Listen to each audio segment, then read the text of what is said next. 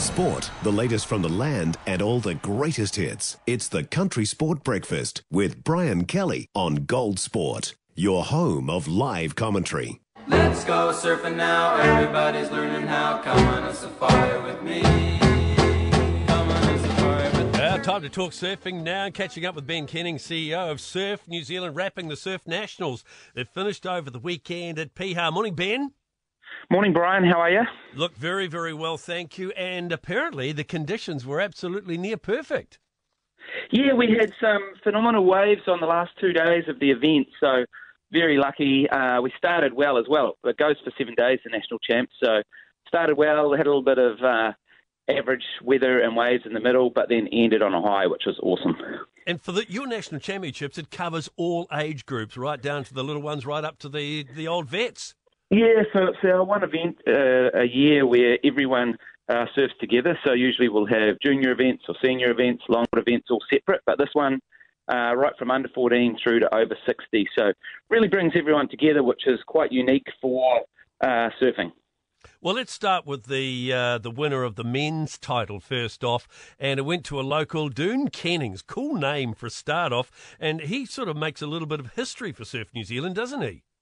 Yeah, so 27-year-old Doon, he's the first son of a previous champion to win the title, which is a pretty cool thing. Surfed amazing all week, and a little bit of local knowledge, I think, really helped him out towards the end of the event, and he got the win at home in front of a massive crowd of local supporters from his boardriders club, Keyhole.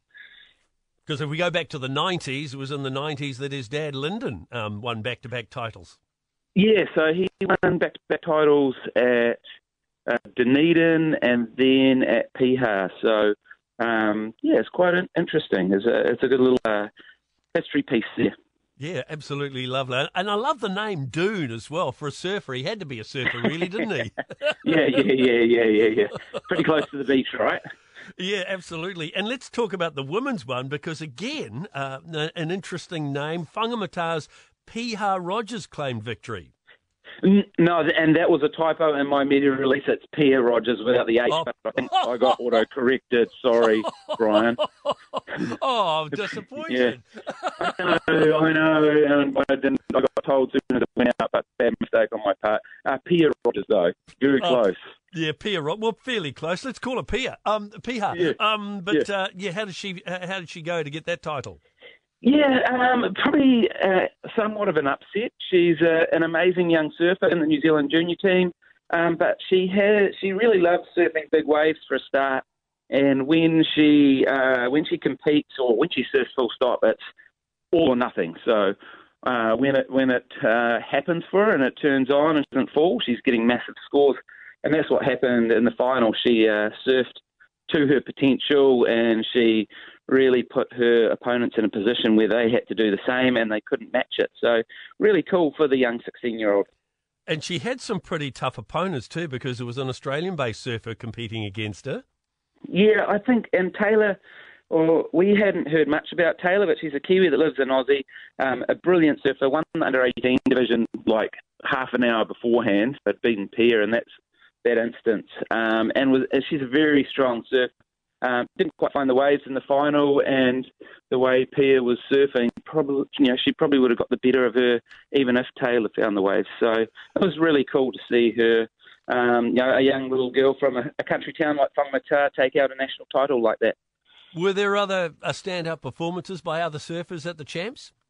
Yeah, absolutely. So, like the final of the men's was probably the highest scoring final we've ever had. Doon Kennings finished on something in the range of, I think, 19.29, and his closest rival was in the high 18-point average out of a possible 20. And Billy Stearman, our 8-time national champion, was in third on 17.9. So gives you an indication like they were almost scoring near perfect rides, all three of them. And young Kalani Louis was in there. He's a 17-year-old from Taranaki, and he did pretty well as well, but didn't quite match it with older three guys.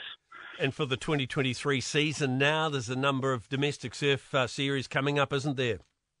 Yeah, so we go into the Billabong Grom series. So this is a junior series over the next 4 weeks, and then we we've got the Waveform Festival at Muriwai, which is a new event for the adults, and then we've got a bunch of events around the country, Raglan, through down to Christchurch and Dunedin, and then back up to the North Island to finish the season in Gisborne. 15 events scheduled across the country this summer. Let's hope the waves are good for you guys. Hey, thanks for joining us this morning, Ben. No worries. Thanks for having us on the show, Brian. Appreciate it. Absolute pleasure, and check the typing errors from now on. I love it, though. P.R. Rogers. 90% of parenting is just thinking about when you can have a break. And when you do take a break, enjoy the Parenting Hangover podcast. They go together like a tutu and jandals. We've said from the get-go, we ain't parenting experts, but it's cool to hear, what is your neighbour doing? What do they say? A problem shared is a problem halved. Oh, that's good. Not that my children are problems, but I feel better talking about it. The Parenting Hangover with Clinton Jordan. New episodes every Thursday on iHeartRadio or wherever you get your podcasts.